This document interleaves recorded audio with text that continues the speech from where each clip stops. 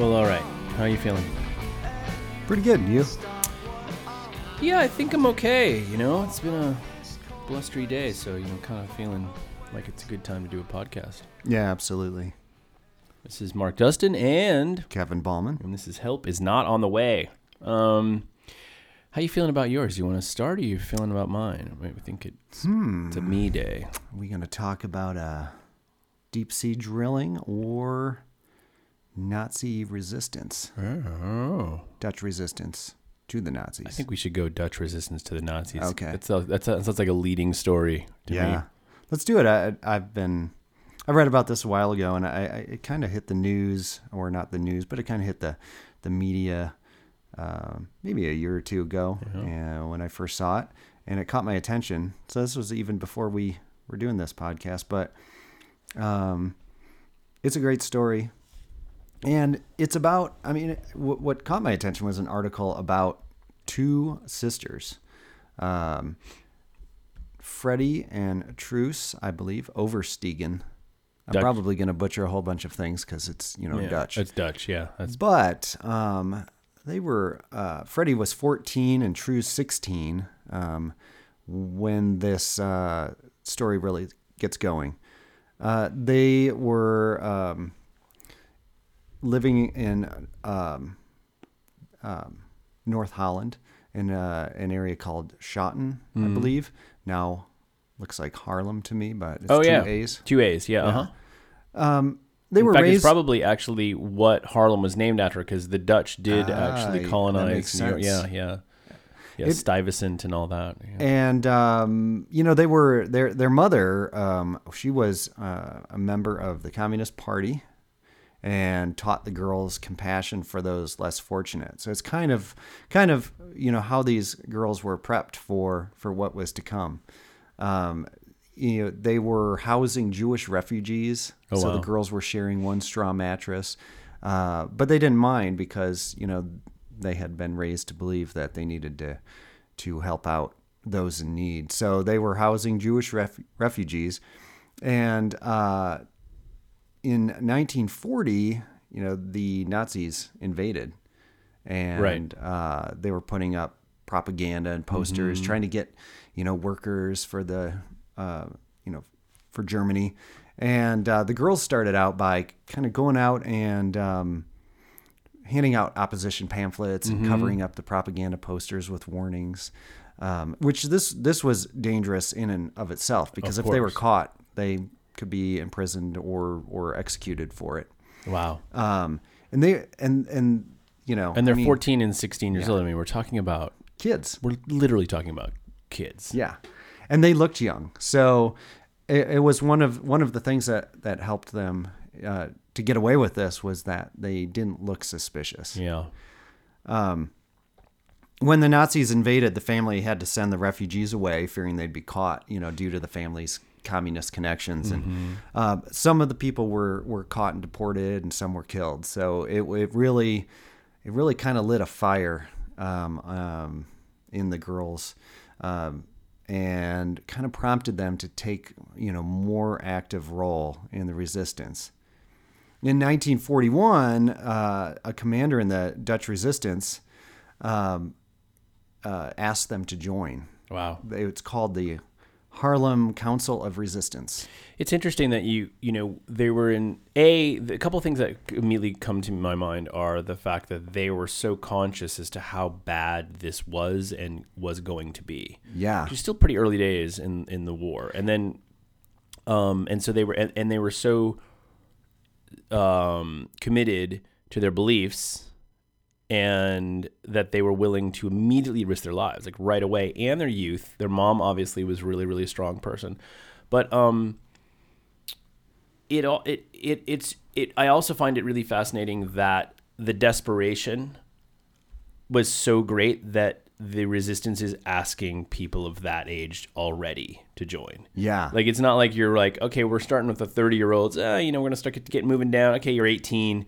They're already asking 14-year-olds to join, to help, to do anything. And what's amazing about this is this resistance group, when they joined, totaled 7 people. Oh, yeah. So, this is a small group of people. Yeah. trying to take on. It's you and your friends, basically. Yeah. Trying to take on the Nazis. I mean, it's You would when you also think about it, it's quite something. and have the difficulty of knowing who knowing who would be willing to join, because Right. if you're walking around asking people to join something, you could be just pointed out by somebody who doesn't agree or wants to save themselves their own necks. Yeah. It's a delicate balance there. And something akin to that occurs later on in the story. Because you don't know who you're talking to, Right. and I assume this is kind of the thing probably in any country where there is like, revolution taking place or coups or whatever. You don't know who you can tell or ask certain questions to, and that had to be the case here. I mean, there were a lot of collaborators, a lot of Dutch collaborators. Initially, they were doing things like transporting communications and plans and weapons, kind of being couriers, because they could ride their bikes around Right. without being stopped, because Yeah. they just looked like kids. Yeah. They had, braids and ponytails Sure. and stuff like that. Obtaining false IDs. But then it led to, they became involved in things like sabotaging bridges and railways, and then eventually killing Nazis. Whoa. Which is what this story is kind of about. Yeah. That's what caught my eye. I believe it was, some article titled like the Dutch teenagers that, killed Nazis or something along those lines. I mean, I can't even the steel nerves that must have come from, growing up like that and having to. Yeah. And there's a good quote. I mean, initially they were just doing things like going past the Nazis and calling out to them. There's a little quote in here that's pretty good. It was "Ha, Heinz, come here," they would call, often pretending to be drunk when they struck up conversations with the Nazis. Ooh. So the Nazis are like, hey, look, young girls that I could take advantage of. Sure. So yeah.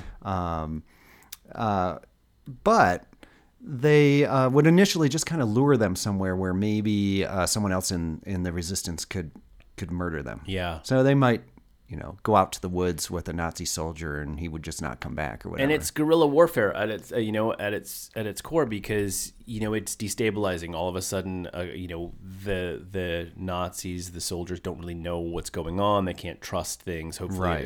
it affects morale. It affects confidence. Yeah. It's you don't know who in the essentially- community is doing this, right? It's essentially terrorism if you're a Nazi, but if you're them, it's survival, and Right. it's the right thing to do. But ultimately, that's what they're doing. But it's so interesting how different perspectives. Yeah, for sure. And they eventually were sent out on their own assassination missions, which they called liquidations. Oh, Yeah, that seems cold. it is right? really cold.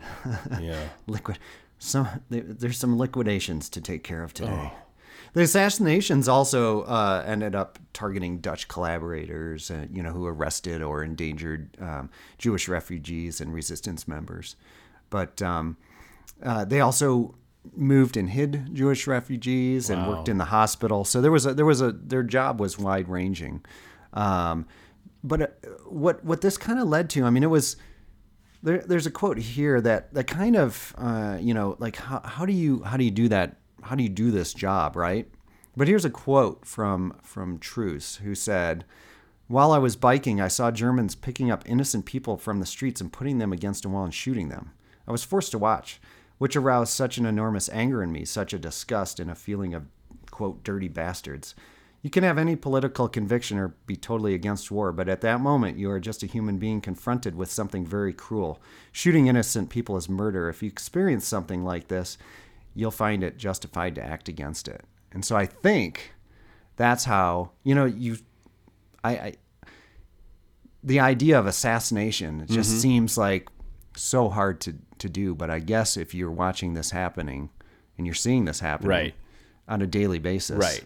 Well, and also, we think about this from where we stand. Yes, we can intellectualize to some degree the horror of it and et cetera. But we ask ourselves the first thing that you want to ask yourself is like, well, why would they risk their lives to do this? They don't have to. Right. But every single day is another day they may be the one against the wall. That's right. And they have no idea when. Or their friends. Or their friends. Or their family. So then you're in a position where it's like, well, why not do this? If it's my day tomorrow, maybe I can do something today. You know? Maybe I can take some down with me. Exactly. If I'm going anyway, Yeah. at least maybe I'll take someone with me, you know, or create or help in some way. Yeah. And what gets interesting about this story is that in 1943, they're joined by Hani Shaft. And Hani was a little bit older than them. Mm-hmm. I believe she was 22, around there, right. when she joined. And she had always been into politics and social justice. Her parents encouraged her when she wanted to go to college to become a human rights lawyer. Mm-hmm. So, I mean, that's in the 40s, you know, which is pretty interesting. But she was forced to drop out because she refused to sign a petition in support of the Nazis, which apparently, from the sound of it, most students refused to sign. They were not going to support that.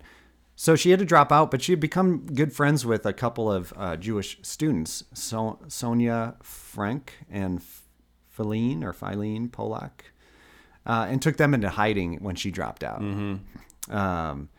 And she began in a similar way to the two sisters. She began by stealing ID cards for the Jewish, residents that, in order to help them survive. Yeah. She didn't want to be a courier once she joined, though. She wanted to go straight to the weapons. So she, like Freddie and Truce, became a saboteur and an assassin. Wow. And they were, burning down Nazi warehouses and all sorts of things like that. She did refuse some assignments, though. Apparently, some of the assignments were kidnapping the children of the Nazis. Oh. And if the mission failed, they had to kill the obviously a huge morale crusher on the Nazi side of things, but clearly morality on their side. She felt it was too similar to what the Nazis were doing, and right. She didn't want any part of that. But for Hani, things got a lot more. It sounds like a lot more dangerous than even for the two sisters. The two sisters survived, and they're I don't know if they're both still alive, but there have been more recent interviews with them. Mm-hmm. And they talk about the reason that they did it, and it was the right thing to do. But it wasn't like, this wasn't a we've talked about what the reality of war is, mm-hmm. right? And so this was not like what we see, quote, patriots on TikTok, talking about going off to, save the Republic and defend the Constitution. Exactly. It's frantic. It's confusing. Yep. It's a mess. Nobody knows what they're doing. Everybody's, there's nothing elegant about it. They talk about the nightmares and the terror that they would wake up, in night terrors, and they suffered from post-traumatic stress disorder. Sure, yeah. It was they couldn't sleep. It really took a toll on them, but they survived, and unfortunately, Hani Shaft did not. So she was involved in some an assassination where she went with another member of the resistance, and there was their target was shot by Hani, but he shot back and hit her collaborator, her resistance member. He was wounded and had to go to the hospital because he was shot in the stomach. Right. He thought he was. So this is the part of the story that goes right back to not knowing who you're talking to. He believes he's talking to Dutch resistance members, but they're actually Nazis or Nazi collaborators anyway.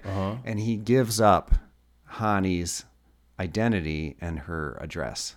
Oh, so the person she went with got shot but didn't die, and right. he thinks he's helping by speaking to his own people, yes. and mentions her, his right. collaborator on this assassination. and instead he's talking to the Now, wrong people. I believe, because I mentioned that there was only 7 members in the resistance, at Right. least that Harlem, resistance. But eventually there were hundreds. Oh, wow, yeah. And after the war, they found remains of 422 members of the resistance. So one was a woman, and that was Hani. Really amazing. So she was picked up. She was picked up, and in order to get her to confess, the German authorities arrested her parents and sent them to a concentration camp. Yeah. So she stopped, her work, was no longer a part of the resistance, at least temporarily. Her parents were released after 2 months. Wow. Yeah. Seems odd. right. Maybe they ran out of room. They needed, space right. issues. Exactly. Because the Nazis, they're concerned about overcrowding. Right. Make anyone uncomfortable. Right. Unduly uncomfortable. Exactly. Oh boy. But you know what? So she ended up, because she had red hair. Oh, very. You could see her coming a mile away. She had been, because of her red hair, she had been put on the Nazis' most wanted list, and she was known as, the woman with the red hair, something along those lines. But she dyed her hair black and wore glasses, and joined the resistance again, which is super cool. However, she went straight back to assassinations and sabotage, as well as being a courier and transporting illegal weapons and newspapers. She's and things awesome. like that. I mean, okay, so she's already faced the wolf head on. She's luckily been let go. Her parents were already taken away. She's already had that threat. She could, at this point in her life, say, I've done enough. I did my part. My parents are safe. I got lucky. Yeah. I'm just going to put my head in the sand and wait this thing out. Yep. And she doesn't. She goes right back to it. She does. And so she eventually gets arrested at a military checkpoint in 1945 while distributing an illegal newspaper. 5 years she gets to do this, Yeah. throughout, I'm sure back and forth. And she didn't join in 1940. Okay. She joined in 1943, so she had a couple years. The other sisters had joined in 1940. they were right away, yeah. 41. Okay, so she gets 2-3 years in, and she but still, it's a long time. I mean, it's a good amount of time to create some havoc. Hopefully she did a lot of damage. Right. And she was actually transporting secret documentation for the resistance. And she was brought to a prison in Amsterdam where she was interrogated, tortured, placed in solitary confinement. And she was eventually identified because they found the roots of her red hair. A little time had passed and her hair grew out. Yeah. And she was executed by the Dutch Nazi officials in 1945. Wow. Did they say how she was executed? No, they don't say. Firing squad. But it was a normal just thing then. months before the end of the war. Wow. Too. So she almost made it. Almost made it. Almost made it. What's crazy about this too is, as I mentioned, she was the only woman remains of the Dutch resistance that were found. So of all 422 members that, remains that they found, she was the only woman. Wow. Which is crazy.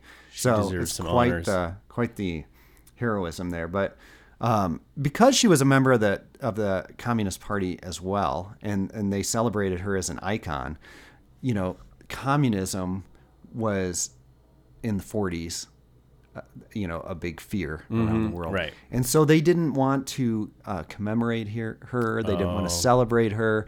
And when the communists tried to hold a commemoration, the police and tanks showed up to prevent them from doing it. Oh, yeah. They don't want anyone to they don't want the Communist Party to ever look like they're doing Right. anything good or positive role models for Right. anybody. Yeah. Even though, it's like you could certainly hate the party and celebrate the person, but they didn't want to do that. But since then, I mean, they have, Yeah. and all of these women have been celebrated. Oh, good. For what they've done, and their streets named after her, and memorials and commemorations have happened, and all sorts of things. Wow. But What an awesome story it was to have read, and it's just kind of an inspiring story, even though it ended up badly for Hani. And the sisters did similar things. They joined earlier. They were in for longer, but they would sort of lure. And Hani probably did too, but they would sort of, like, as you said, they'd act drunk or they'd be coy or maybe try to lure a guy. They'd go to the bars, whatever, and find soldiers that were a little drunk maybe and lure them out for a little nighttime rendezvous and then kill them behind the barn, and and then they'd kill them. Yeah. Wow. And not that it's necessarily the most important thing, but is there any sort of tally as to how many they think they were able to? They said that they were soldiers, and soldiers never say how many people they killed. So they've never told. But they're probably blocking it out. Freddie said she would sometimes shoot a man and then feel a strange compulsion to try and help him. I bet. Well, it's kind of like A Brave New World. You're reading this story about a guy who's on the other side. He may not want to be there any more than you do. Some of them, of course, there are people who had drank the Kool-Aid, but so many of them were just doing what you didn't have any choice. Right. There's no option. You were in the army or you were consigned, and so you were put in this place. Like it or not, this is where you're going to go, and you have to do this. There's no one saying that everyone who was a Nazi or signed up actually believed in any of it. No. Or didn't just want to be home with their families. Yeah, for sure. I mean, I imagine, there was those soldiers that believed this was like the patriotic thing to do for their country, and then there was those that had no desire to be in the military, but it was kind of like you didn't have an option. Well, and more than probably the vast majority of them, if they had just been on the other side, they'd have been doing their duty there. It wasn't about whatever Hitler's agenda was, right? The Nazi agenda. Most of them, because most of them, I think, we call them Nazis, but really most of them are really soldiers for Germany, and they were essentially, and this is not an apology for them, because they clearly didn't, they clearly allowed it to happen. Right. But again, many of them probably really just wanted to go home, just like any soldier in any war. This is what, is so distinguishing about these girls, is that they went above and beyond and didn't just survive, because obviously Hani didn't survive, but instead of just trying to make it, which is what probably a lot of the Nazi soldiers were doing, was just trying to make it through. Yeah. They decided that they weren't just going to try and make it through, but they were going to do something about it, because they had such a strong moral compass that they couldn't allow these things to occur without trying to do something about it. It's so great. It's so amazing. And obviously, again, back to the, it's a morale affecting grassroots sort of guerrilla warfare, right? They have to do this, because if they do it, it helps incrementally. It helps. It puts doubt in the mind of the soldier. It puts fear in the hearts of them. They don't know where the ghosts are coming from that are taking their people.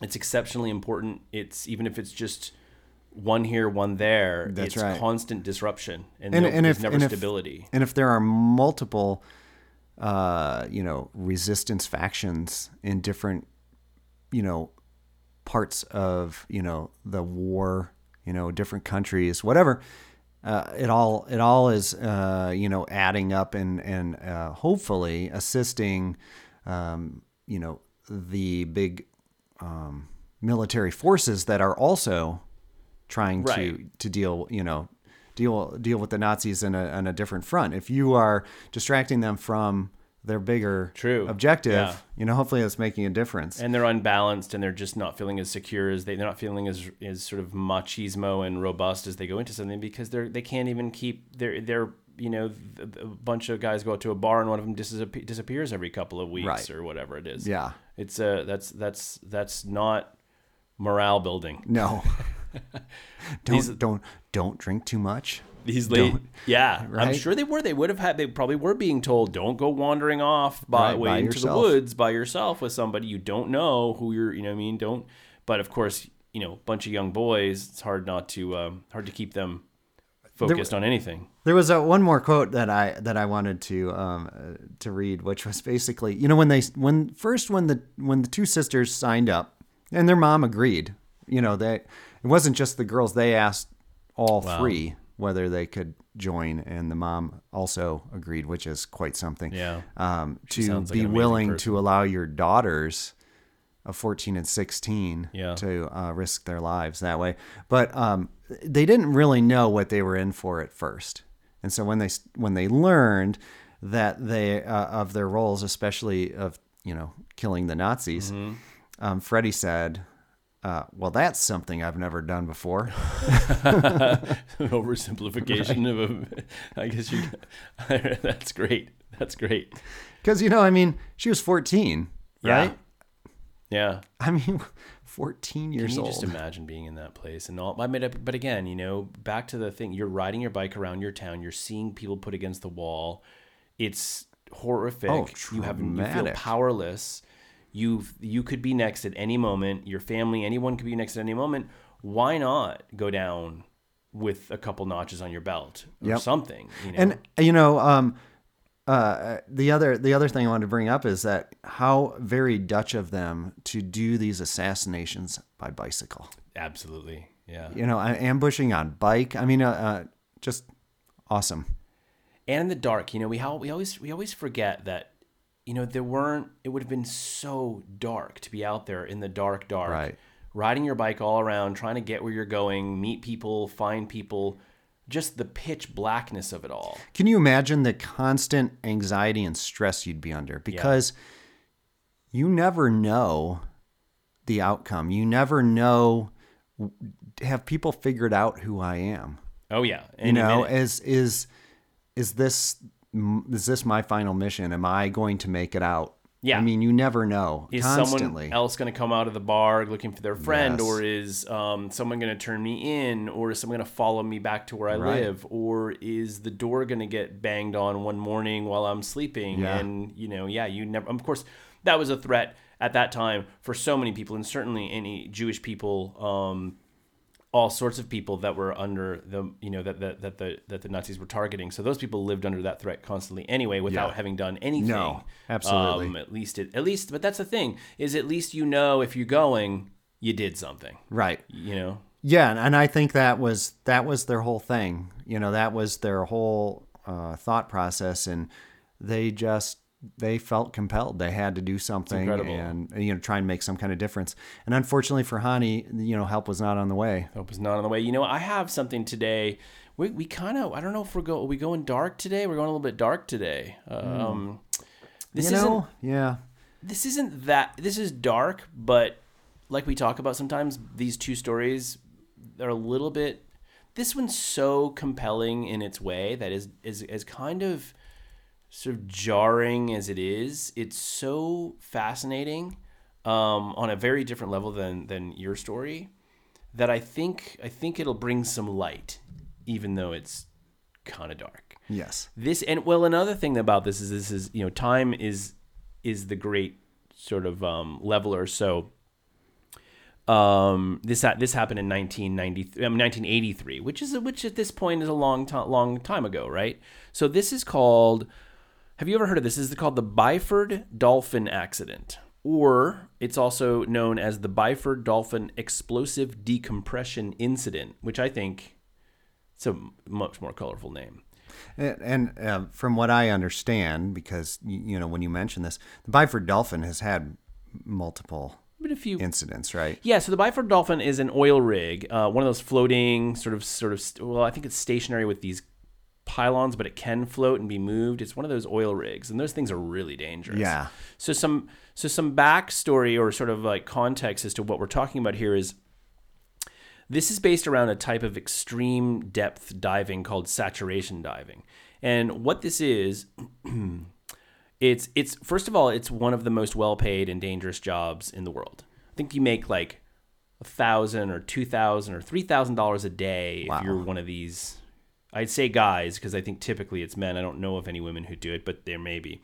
It requires divers to live for up to 3 weeks in a chamber that regulates their bodies to the ocean pressure of about 150 meters, or maybe like about 150 feet below the ocean surface. To do this, divers have to enter this large tank. It's kind of like a big chamber, and the atmospheric pressure is slowly raised to approximately 9 times that of the Earth's surface. Because you're going to be going down so deep, right? That's what. It's going to be level to where you're going to be working. Right. Yeah, exactly. Because of course, as we know, water, it has weight to it. So you're pushed down below, and you have this pressure on your body, and you've got all these things. It's an amazing thing. It's an amazing thing. So divers have to breathe this mixture of oxygen and helium to survive. That incredible pressure, and the helium makes their voices squeaky and puts them in a constant state of cold, which is one of the more I've thought a lot about this. So they basically feel kind of chilly, cold all the time while they're down there, but they're I shouldn't say down there all the time. They're compressed for like 3+ weeks at a time. So imagine day and night, everything you're doing all the time, feeling cold, like not really cold, but constant state of, exhausting. It would be exhausting to be, you shiver. Anyway, it's one of the many, many things that is a reason why they're so highly paid. It's exceptionally dangerous work. It's exceptionally exhausting. It's claustrophobic. Since it takes like around 3 days to decompress. I don't remember how long it takes to compress, probably similar. And then to decompress from these pressures, you can't just do this. You can't just do this every day. So it just would be cost ineffective, etc. So what they do is they live for, like I said, about 3 weeks in this compression state. So, and to accomplish this, they have to live in these tubes now, or in these constantly compressed chambers, or while they're diving, they can be out in the water because they're at the depth that they're compressed to. So keep in mind that if they decompress too quickly, that's the whole thing called the bends, right? Which is when you get these bubbles. I think it's nitrogen or something bubbles in your bloodstream, and that's really, really, really dangerous. Yeah. You can die. You can die. Yeah, you can certainly get headaches. You can get vomiting. You can get long-term effects, debilitating effects throughout the rest of your life, or you can just die. Yeah. So what the divers are doing at these depths is they're usually working under oil rigs or deep water construction projects, et cetera, and there's really very little or no light reaches the ocean floor at this depth. So these divers are working for hours on end in blackout conditions. And with only their headlamps, can't really see much. It's really, imagine the ocean floor. There's silt everywhere. There's debris everywhere. It's pretty harsh conditions, and they communicate with one another and the surface deck through radios. But don't forget, they've been breathing a mixture of oxygen and helium, so their voices are really hard to understand. Basically, it's all around just grueling work. But there are a group of people who do this, and they're experts and professionals, and still do this. But the Byford Dolphin, so to give you an idea of what this was, it was a semi-submersible oil drilling rig. It was column stabilized, which means they would put these columns down onto the ocean floor, and it would sit there. We've seen them before in movies and in documentaries and things like that. It could drill up to a staggering 20,000 feet and could operate in water up to 1,500 feet deep. Wow. This thing is insane. It was really state of the art for the time. Its deck was about the size of an American football field, and it could be moved small distances under its own power or be tugged by a tugboat if it needed to be moved somewhere far away. And it's normally be in a place like Norway or the North Sea, places like that, which is where this incident happened. And as you mentioned, the Byford had its share of mishaps, but the particular one we're talking about, it was the Byford Dolphin accident or incident, as it's known, happened in the Frigg gas field in the North Sea, so the Norwegian North Sea. So this is November 5th. 1983 at 4:30 in the morning, 4 divers are returning to the surface after a long shift underwater. And to stay compressed, the way this works is basically they're at, as I said, they're able to swim out of, on their own and work at about 150 feet. Okay. But to end their shift, or even to start their shift, they go into a diving bell. This big, basically a roundish steel thing that's compressed to that level of the ocean floor. Right. The diving bell is raised all the way up to the rig, and stays at compression. Then it attaches. It's very sci-fi. It attaches to a housing, like a coupling, that is attached to a larger living chamber. So what you do is you attach to the coupling, and the living chamber and the diving bell are compressed the same. So they attach it. They have to go through some procedures. They have to make sure one door, is closed, the other one's closed, the whole thing's sealed, and then they can open the 2 doors. They can pass through. They close the door on the diving bell. They close the door on the capsule. They have bed chambers, and there's really claustrophobic. I mean, it's really tiny. You can see pictures of them online. It's barely the size of like, a small minivan. But probably bigger than the diving bell. Yeah, bigger than the diving bell. So, and then they can sleep and eat and things, and then they go back down to work. Well, assisting them are two people that are called tenders that are outside the diving bell, and what these guys do is they help attach the coupling, and they sort of then they detach the bell once all the doors are closed. And that sort of just goes and lives until they need to reattach it to bring them back down. Well, that seems like something could go wrong. It seems like a lot could go wrong, and there's a lot of issues with it at this time, because clearly there was not. It was in 1983. The technology was there to do this, but the protocols were not well formed. They didn't really have a great way to communicate with the divers in the bell or in the chamber. So what happens here is that, as I say, the communication protocols weren't as established as they are now. And the outside tender, there's this man named William Cramond. His job is to disconnect the bell, and he needs to, and he'd done it a bunch before. He was really experienced in doing this. And so this is how it happens. Divers Bjorn Bergerson and Truls Hellevik are returning from their dive shift. They've been down working, and they're coming back up to the bell. And in the living quarters already, there were 2 chambers of these 2 other divers, a guy named Edwin Coward and Roy Lucas, and they're resting. And the process, the way this is supposed to happen is like this. First, the diving bell door must be closed. And then the pressure in the diving bell is increased to sort of seal that door shut. Then the chamber door is closed off from that sort of like that coupling trunk, the sort of the pass-through. And then the trunk is depressurized to a normal atmospheric pressure so that the bell can be detached and sort of stored. So Cramond, as I mentioned, who's experienced with this, this is what he did, was he mistakenly released the diving bell clamp before chamber 1 had sealed its door. So the diving bell is secure, but these pivot doors, these sort of like swing, they're sort of like I don't know what I call a butterfly door. It sort of pivots from the middle. It's sort of like it's a disc that sort of pivots almost in the middle. Like a valve or something. Like a valve, exactly. It was not entirely closed before he disengaged the trunk.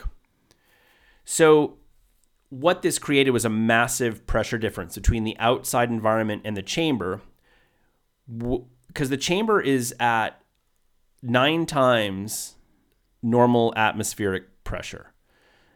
So it normalized that to normal 1 degree atmospheric pressure in an instant.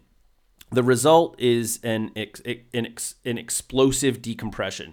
Basically, the air just rushes out of the diving bell. at a massive speed. We've seen this before in like Right. movies. You see someone broke the window of the plane and someone gets sucked out. Well, this is that, Yeah. but like I think like way worse. way worse.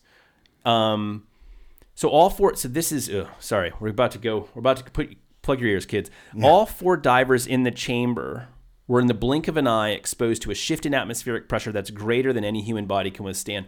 This resulted in their immediate and violent deaths. Simultaneously, the massive rush of decompressed air forced the diving bell away from the trunk, basically throwing it, which hit Cramen, the guy who made the mistake, and kills him immediately. The other tender, a man named Martin Saunders, survived the blast but was severely injured.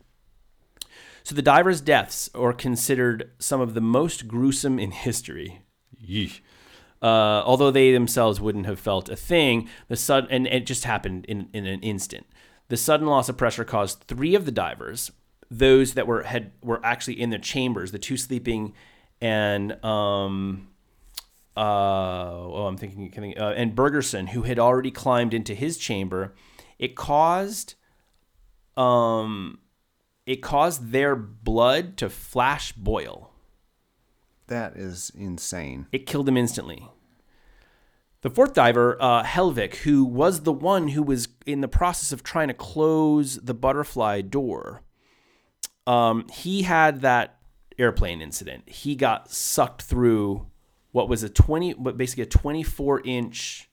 So imagine the doors being closed, that butterfly door, and there's a crescent space that's 2 feet wide, but not 2 feet deep, or whatever. Yes. Yeah, it's 2 feet.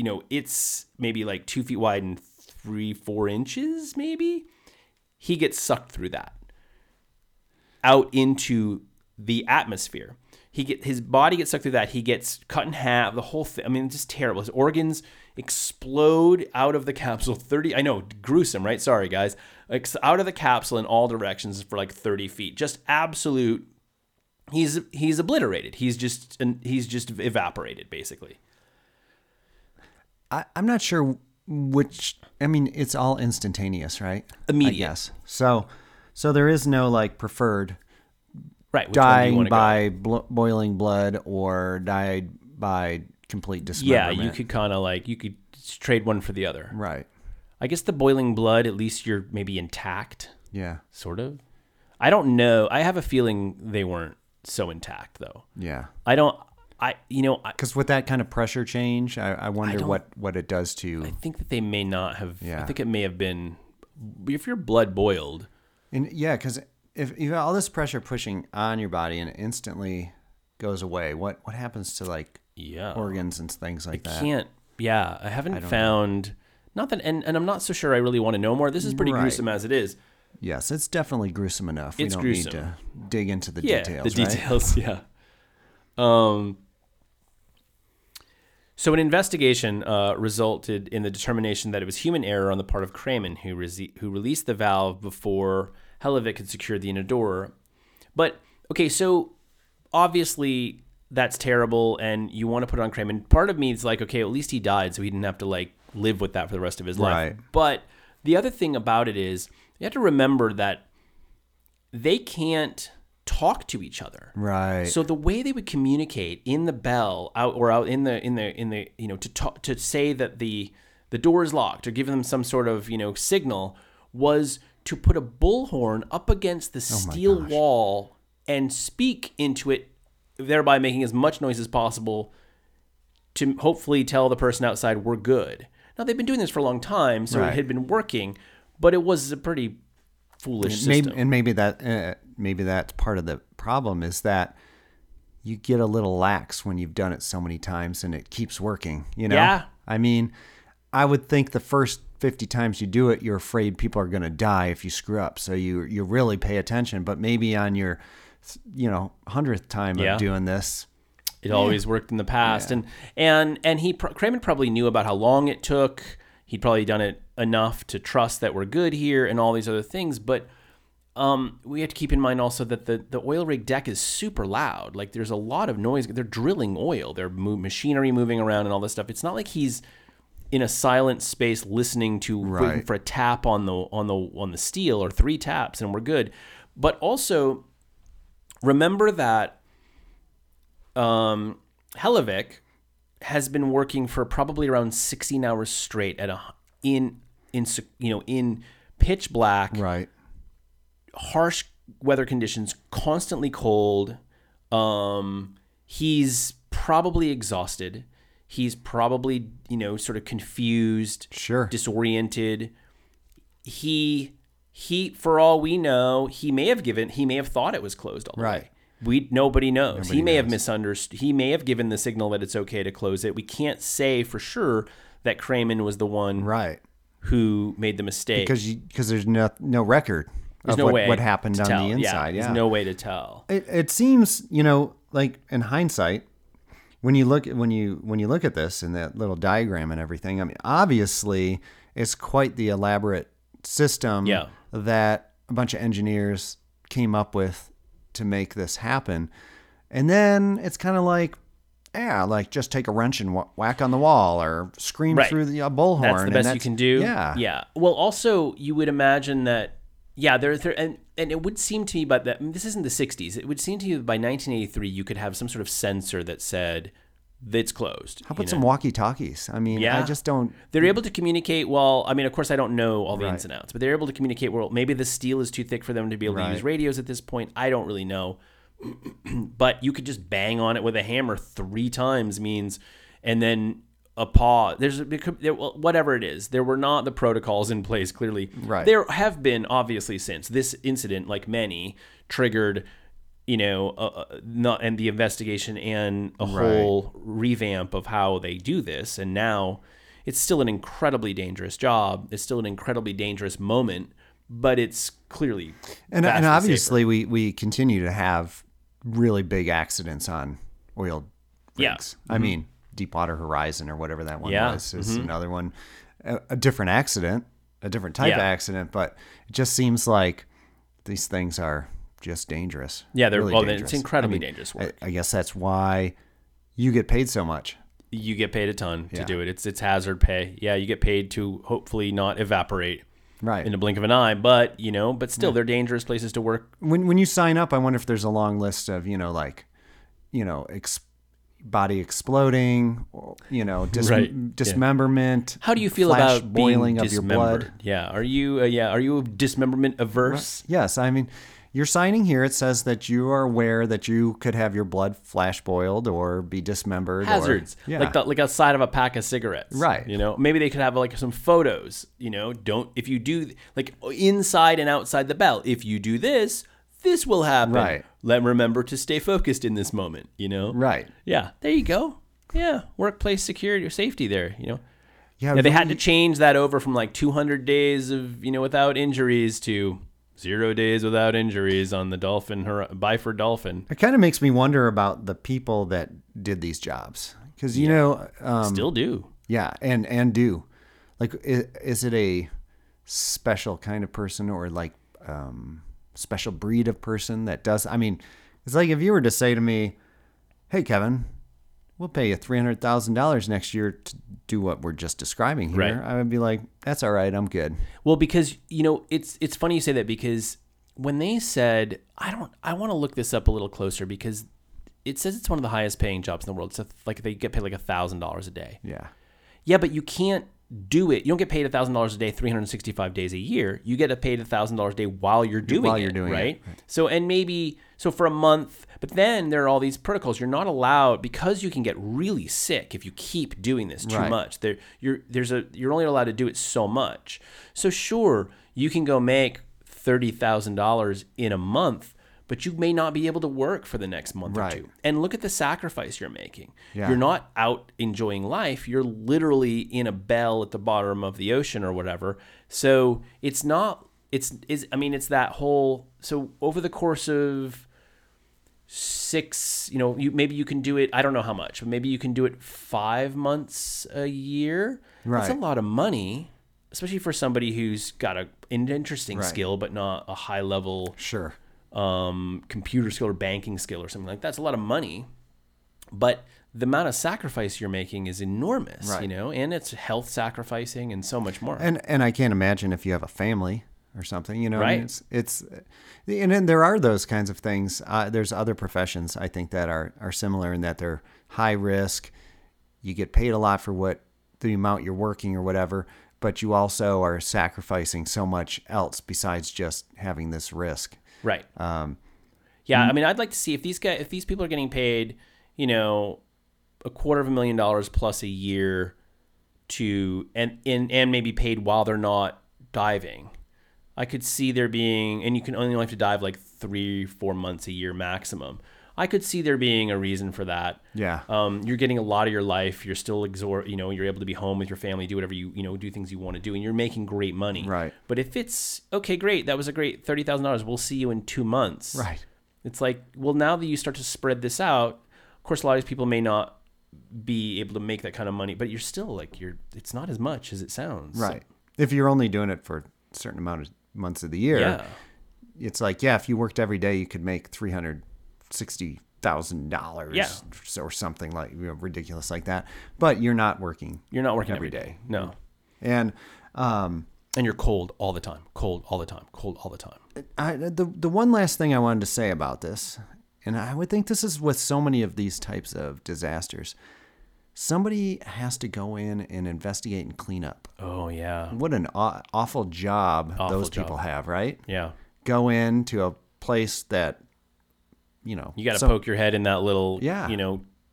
opening and go, oh, yeah. Yeah. No. this was really bad. Yeah, this one's bad. Everybody's dead. And and you get, that's an interesting one. We should do either an Are We Recording, our other podcast, or a Help Is Not on the Way.